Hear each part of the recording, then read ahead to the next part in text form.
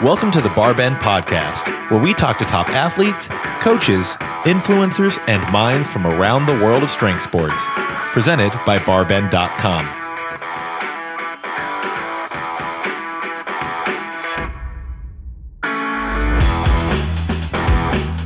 Today on the Barbend Podcast, I'm talking to Dave Spitz, founder and coach at Cal Strength. A former standout track and field athlete, Dave's journey in weightlifting has taken some incredible turns, and he spent years of his time and energy, not to mention personal money, to build one of the most influential weightlifting programs in the United States and online. Dave was also one of the first people to take weightlifting online, helping launch Cal Strength to success and visibility in the early days of YouTube. Through Cal Strength, Dave has coached top American athletes including Wes Kitts, John North, Donnie Schenkel, Spencer Mormon, Jared Enderton, the list goes on and on. In 2019, Dave is heavily focused on Wes Kitts' preparation for the World Championships and 2020 Olympic Games. Dave says Wes is in many ways the culmination of more than a decade of program building at Cal Strength. We also go deep into Dave's experience with the Bulgarian weightlifting system, along with the lifters who have been most influential in his career as a coach. And just a quick reminder, if you're enjoying the Barbend Podcast, make sure to leave a rating and review in your podcast app of choice. This helps us stay on track in bringing you the best content possible week after week. And if there's someone you'd absolutely love to hear on a future Barbend Podcast episode, let us know in your podcast review. I personally read each and every review, so your suggestions will be seen. Today on the Barbend Podcast, I'm joined by a very special guest and a name a lot of weightlifting fans in the United States and abroad will recognize, and that is Dave Spitz of Cal Strength. Dave, thanks so much for joining today. Thank you. I appreciate you having me on. Can't wait to dive in. Now, Dave, I know this is something we've covered on Barbend.com before and some content we've done with you and with Cal Strength, but I would love to give listeners a little bit of background on your history in the sport of weightlifting and how you came to be, the godfather of Cal Strength, so to speak. Oh, geez. All right. So 5-minute origin story. Ready? We're ready. Dave graduates from USC with a bachelor's degree and a track and field career that was not as successful as anyone, including himself, thought was going to be the case. So went to work, actually started a small oil and gas company with a buddy of mine, parlayed that into a finance career, and then went down the rabbit hole with that aspect of my life. So trying to figure out how to make money, how to make friends, and attained all that, and then realized that something was missing, that I needed sports in my life, and it just was this void that I just could not replace. And so I started Olympic weightlifting, because I always enjoyed the lifts as a vehicle to train for sports.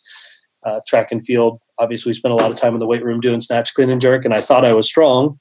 So I looked up a local coach, started lifting, and then volunteered my time at high school to coach throws while I was lifting, and stumbled across a man named Alex Krychev, who was basically the first Bulgarian wonder boy out of Abajiev's system. So he was, responsible for setting multiple world junior records, and ultimately took a silver medal in 1972 Munich Olympics. So I coached his son, and he decided that it would be apropos to take me on as a pupil while I coached his son in throws. And so we worked together for about, half a year. I went up to like 135, 175 as a 105. And then he said, you know what, we should go to Bulgaria because Abajiev is out of a job and we could tap him for some of his expertise. So for those of you that don't know about the Bulgarian system, basically a country of 6 million people producing the strongest humans that have ever walked the face of the earth. So I thought that would be a good idea. Went over to Bulgaria, trained in some of the halls, met Abajiev, and then used some of my wealth to create a nonprofit called AmericanWeightlifting.org, and brought over Abajiev, wrote visas for him, for 2 Bulgarian athletes, and just sequestered ourselves in a garage in a suburb of Northern California, trained, lived, worked, ate, at weightlifting, and then started recruiting American athletes to work alongside us. So names like Donnie Schenkel and James Moser and Max Ada ultimately were a part of that movement. And then once I realized the perils of the Bulgarian system, as it applied to an athlete like myself without a sufficient foundation of technique and strength and hours under the barbell, I sent Abhijit packing and started Cal Strength. So this is kind of what led me down the weightlifting road.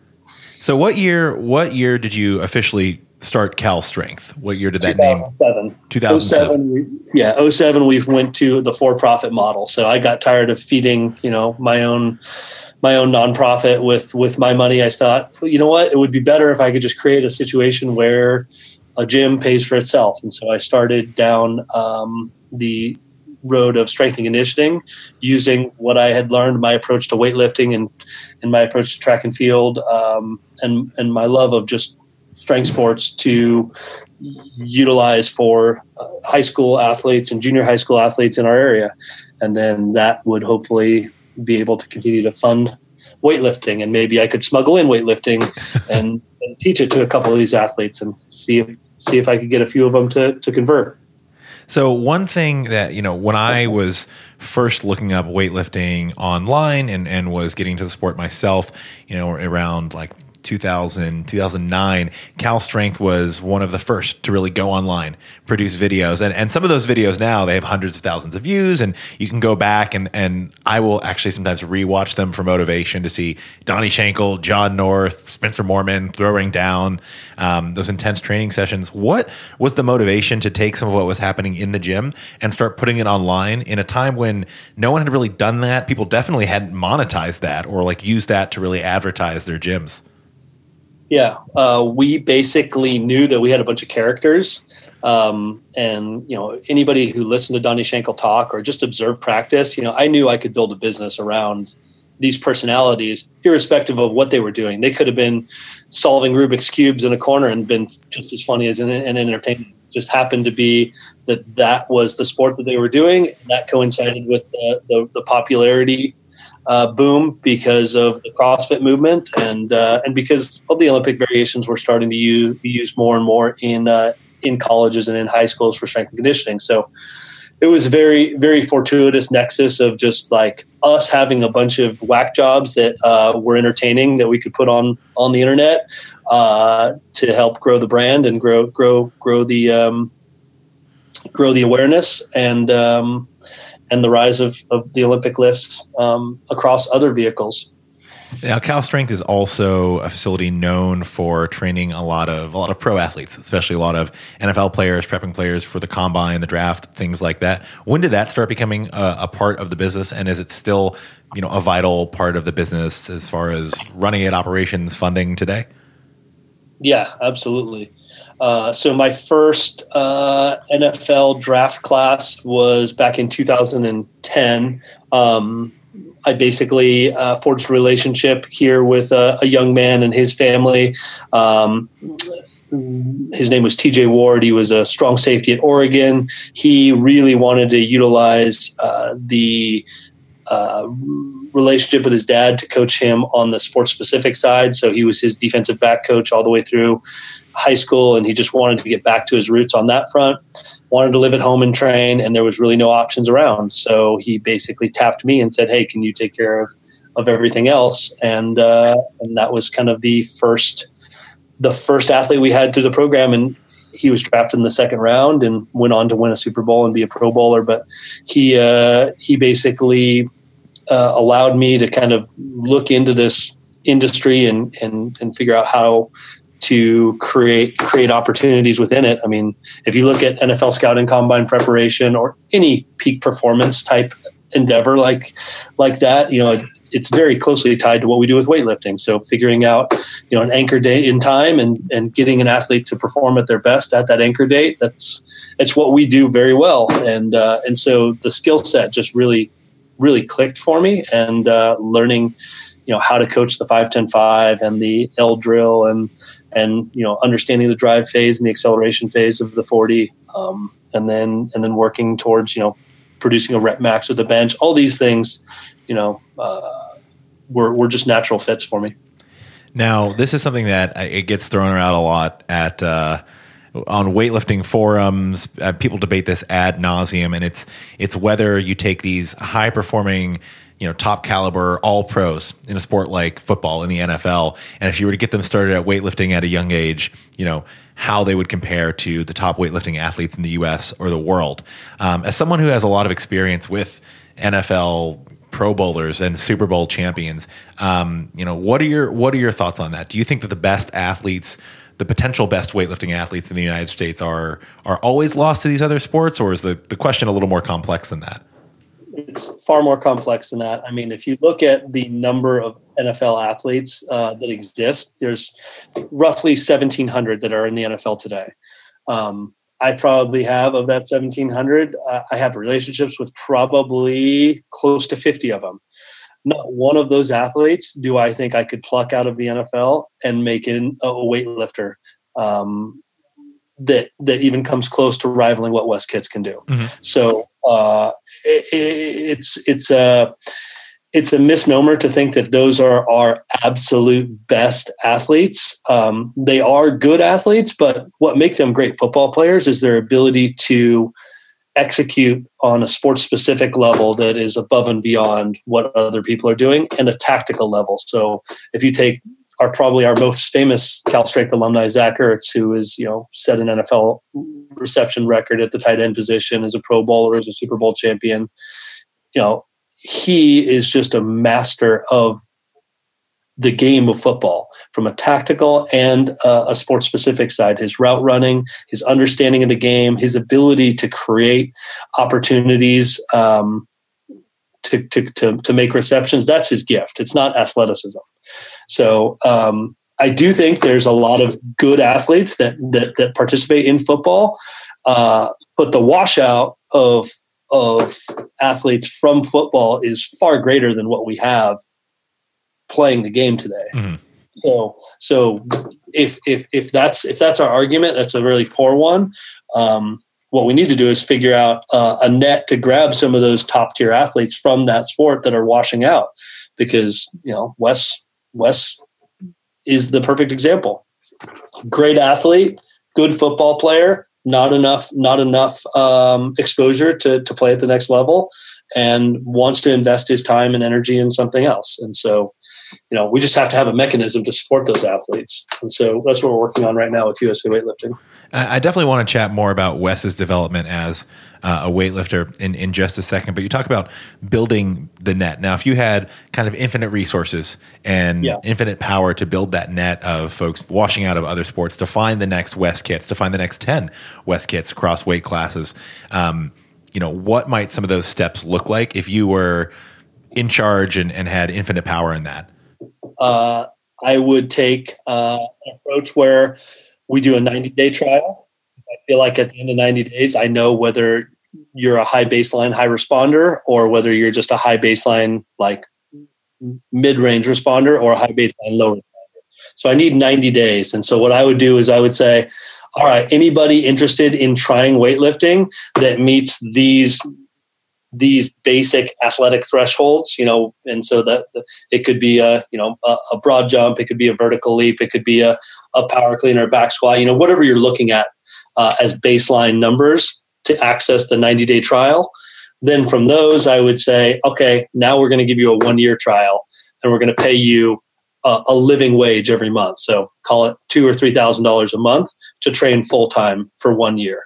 And then from there, we can assess whether at the end of the year, if they're not already at the top of the national level, it ain't the right fit. So move on.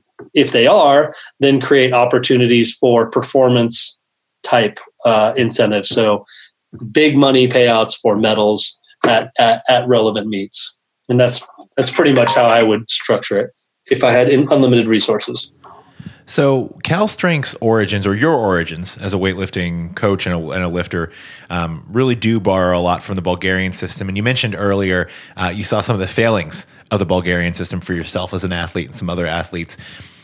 How has Cal Strength, since 2007, the last 12 years, how has Cal Strength approach to programming and training blocks for athletes evolved since 2007? Yeah, great question. So there are only two systems in Olympic weightlifting. Everything else is a some sort of deviation from those systems or some sort of adaptation of those systems. So Bulgarian and Russian, right? The Soviet system that basically relies on exercise variation and very organized block periodization to produce qualities in athletes. And then the Bulgarian system is the exact inverse of that. It's the hyper specialization and the high intensity approach that is ultimately responsible for the strongest athletes that have ever lived. But unfortunately, what we failed to understand early on is that all Bulgarian athletes that had any level of success started in a Russian system.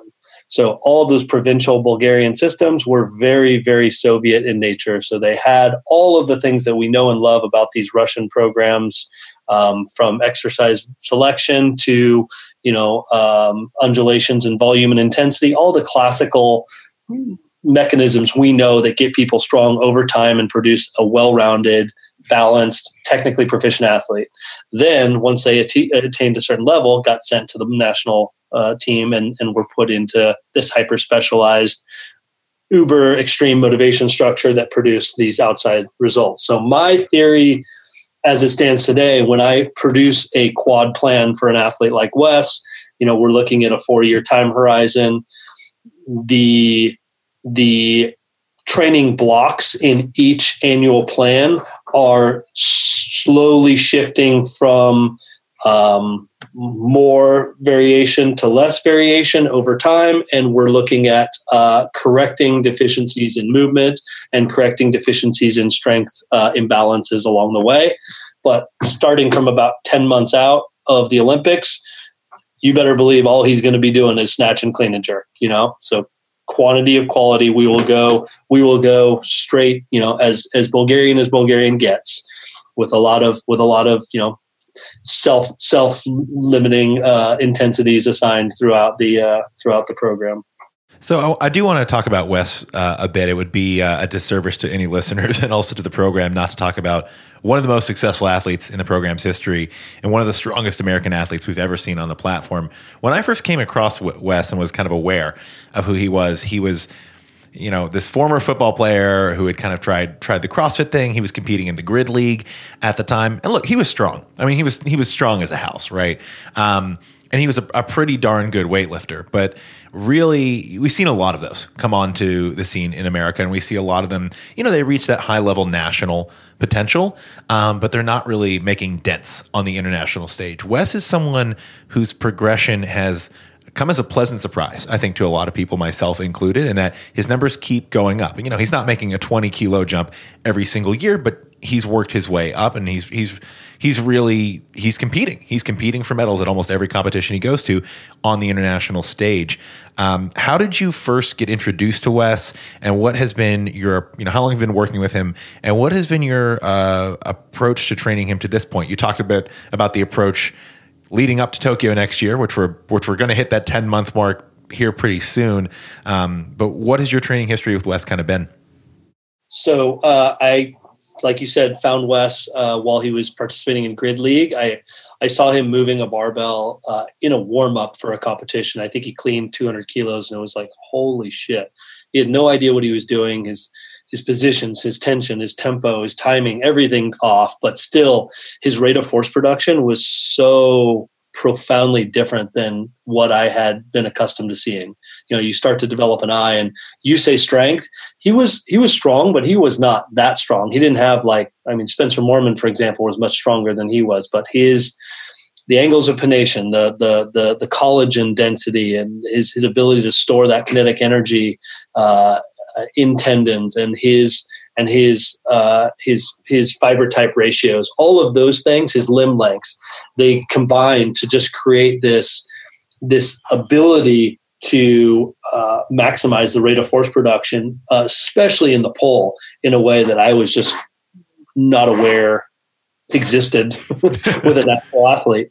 And so I saw him. I had to have him. I brought him out for a 3-month internship, just like I alluded to before. He was paid $500 for 3 months, and we worked together to start down the rabbit hole. I remember pulling up a chair and sitting there and watching him snatch for the first day he was in the gym, and I didn't say a word through, all the way up to about 90%. And he's looking around, and Rob Blackwell happened to be there, and Rob says, Rob kind of smiled, and Wes said, "What's he doing? Is he going to ever say something?"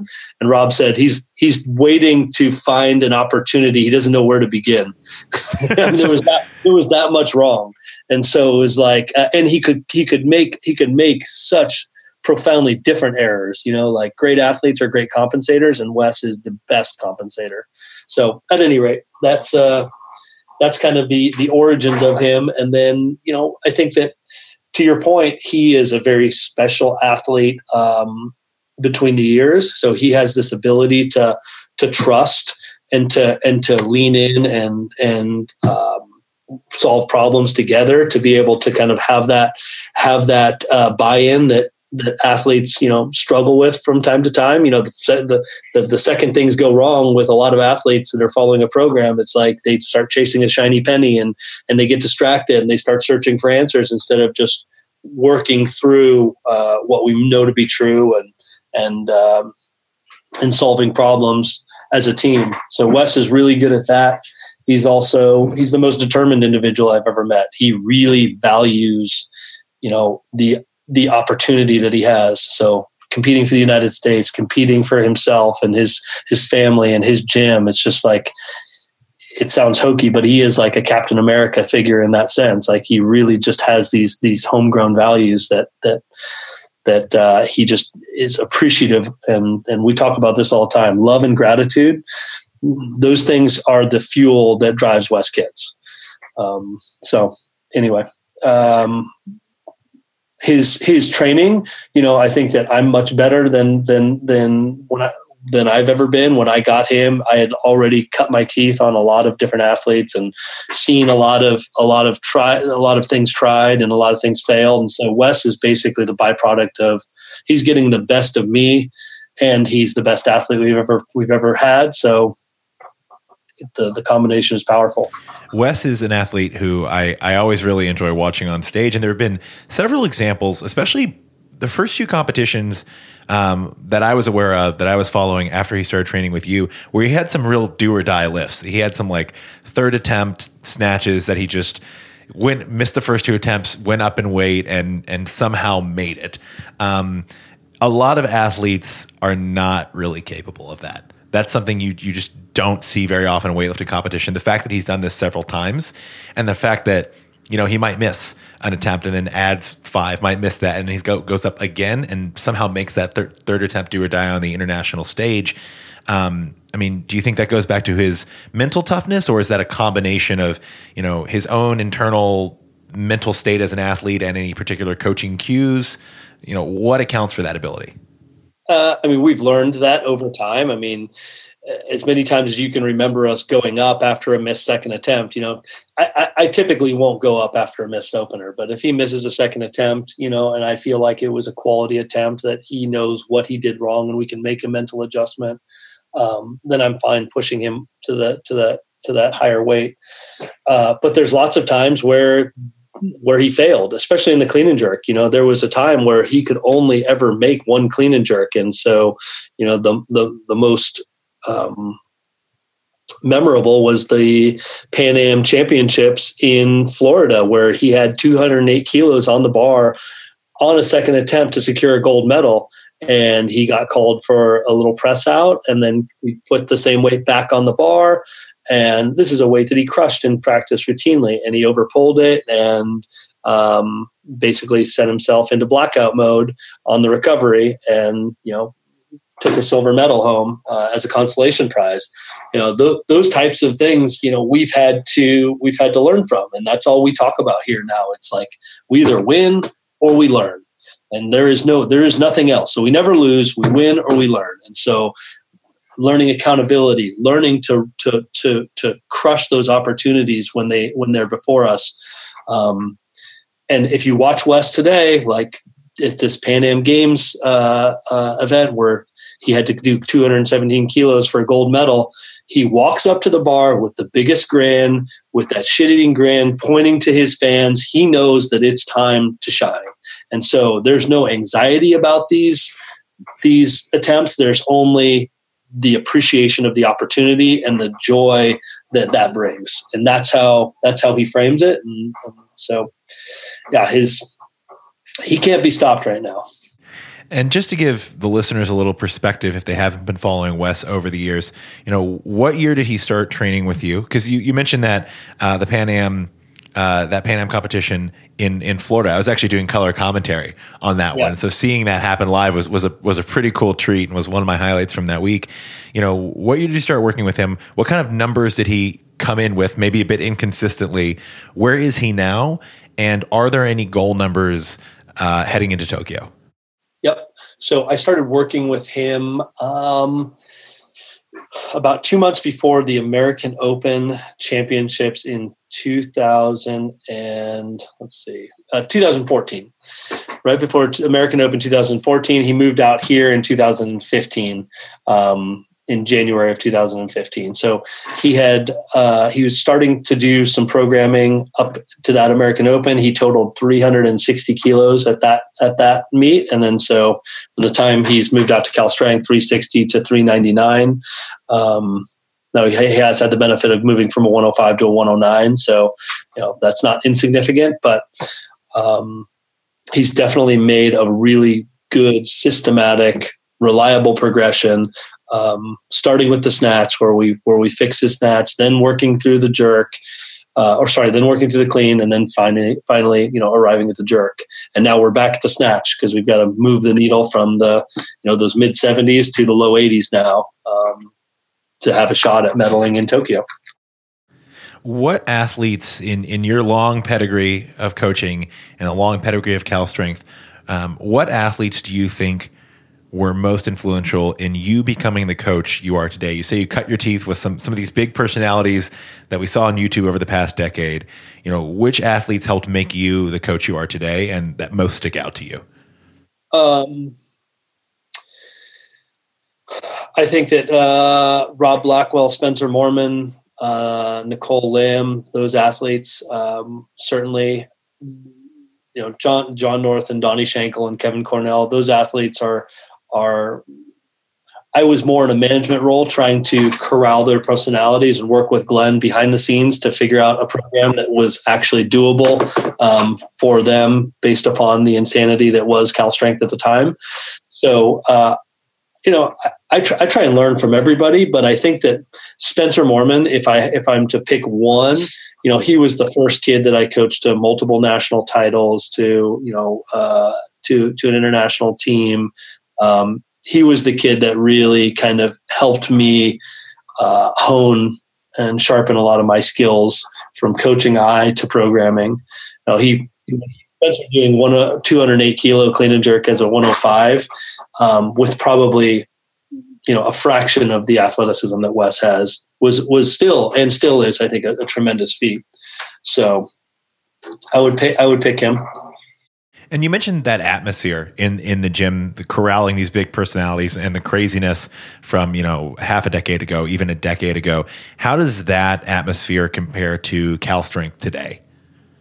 Cal Strength today is not nearly as fun, but it's way more professional in terms of our application of what we're doing. And, I've said this before, in many respects, I was kind of playing the long con to see if I could generate enough buzz, participation, information, motivation out there in the world and find an athlete, cherry pick an athlete that I thought could actually do the sport on the highest level.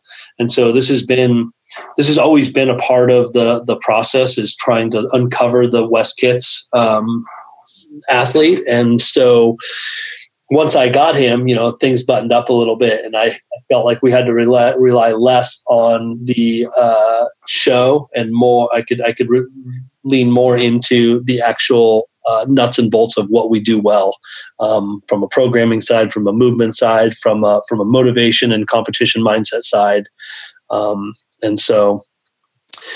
We'll see if that's the case, but I'm certainly 100% invested day in and day out in that young man's success, because nothing makes me happier than watching him succeed on the platform. So what is next beyond, obviously, Wes's preparation heading into the Olympics? What's next for Cal Strength? No clue. I literally, I think Nick Saban said it the other day, like, people are in love and addicted to tomorrow. Like, we're focused on today. I am enjoying my moment with this athlete. I've said it a million times. I've been on 4 continents in the last 8 weeks with Wes, and there's not a week that goes by away from my family that I regret being with him, because he understands sacrifice, and he understands the importance of this journey, and so that's really what's being prioritized. I mean, we have some chicken left on the bone from World Championships coming up in Thailand, where this is our only other anchor date in this 2019 calendar. Right? We had Pan Am Championships where we totaled 399. Then we had this Tokyo test event and the Pan Am Games. We've been training through these events. There's been no taper, no peaking. Those are trained through events, which, to his testament, it's like mentally just amazing that he overcame all of those individuals' best shots in Lima, because those guys were peaked and ready for war. But we have the World Championships coming up, and it's now time to put that 400 kilo plus total together on stage, and show people what we've actually been working on, and then set that up we have to do one more event, an IWF event in the 3rd trimester to lock in his Olympic berth, and then it's head down, eyes forward all the way into the Tokyo 2020. Awesome. And Dave, if folks want to follow along with that journey, where can they follow you? Where can they follow Cal Strength? And even, where can they follow along with Wes's training and progression? Just about anywhere on the internet these days.